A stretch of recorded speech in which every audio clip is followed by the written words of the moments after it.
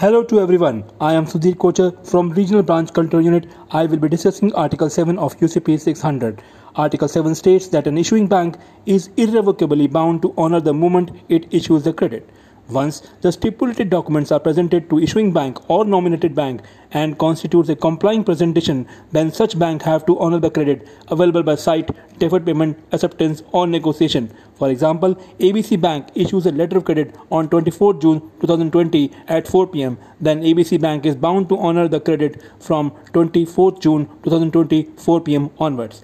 This article also explains that an issuing bank undertaking to reimburse a nominated bank is independent of the issuing bank's undertaking to the beneficiary. For any clarification, please reach out to me or your trade seniors. Thanking you. Take care. Stay safe. Goodbye.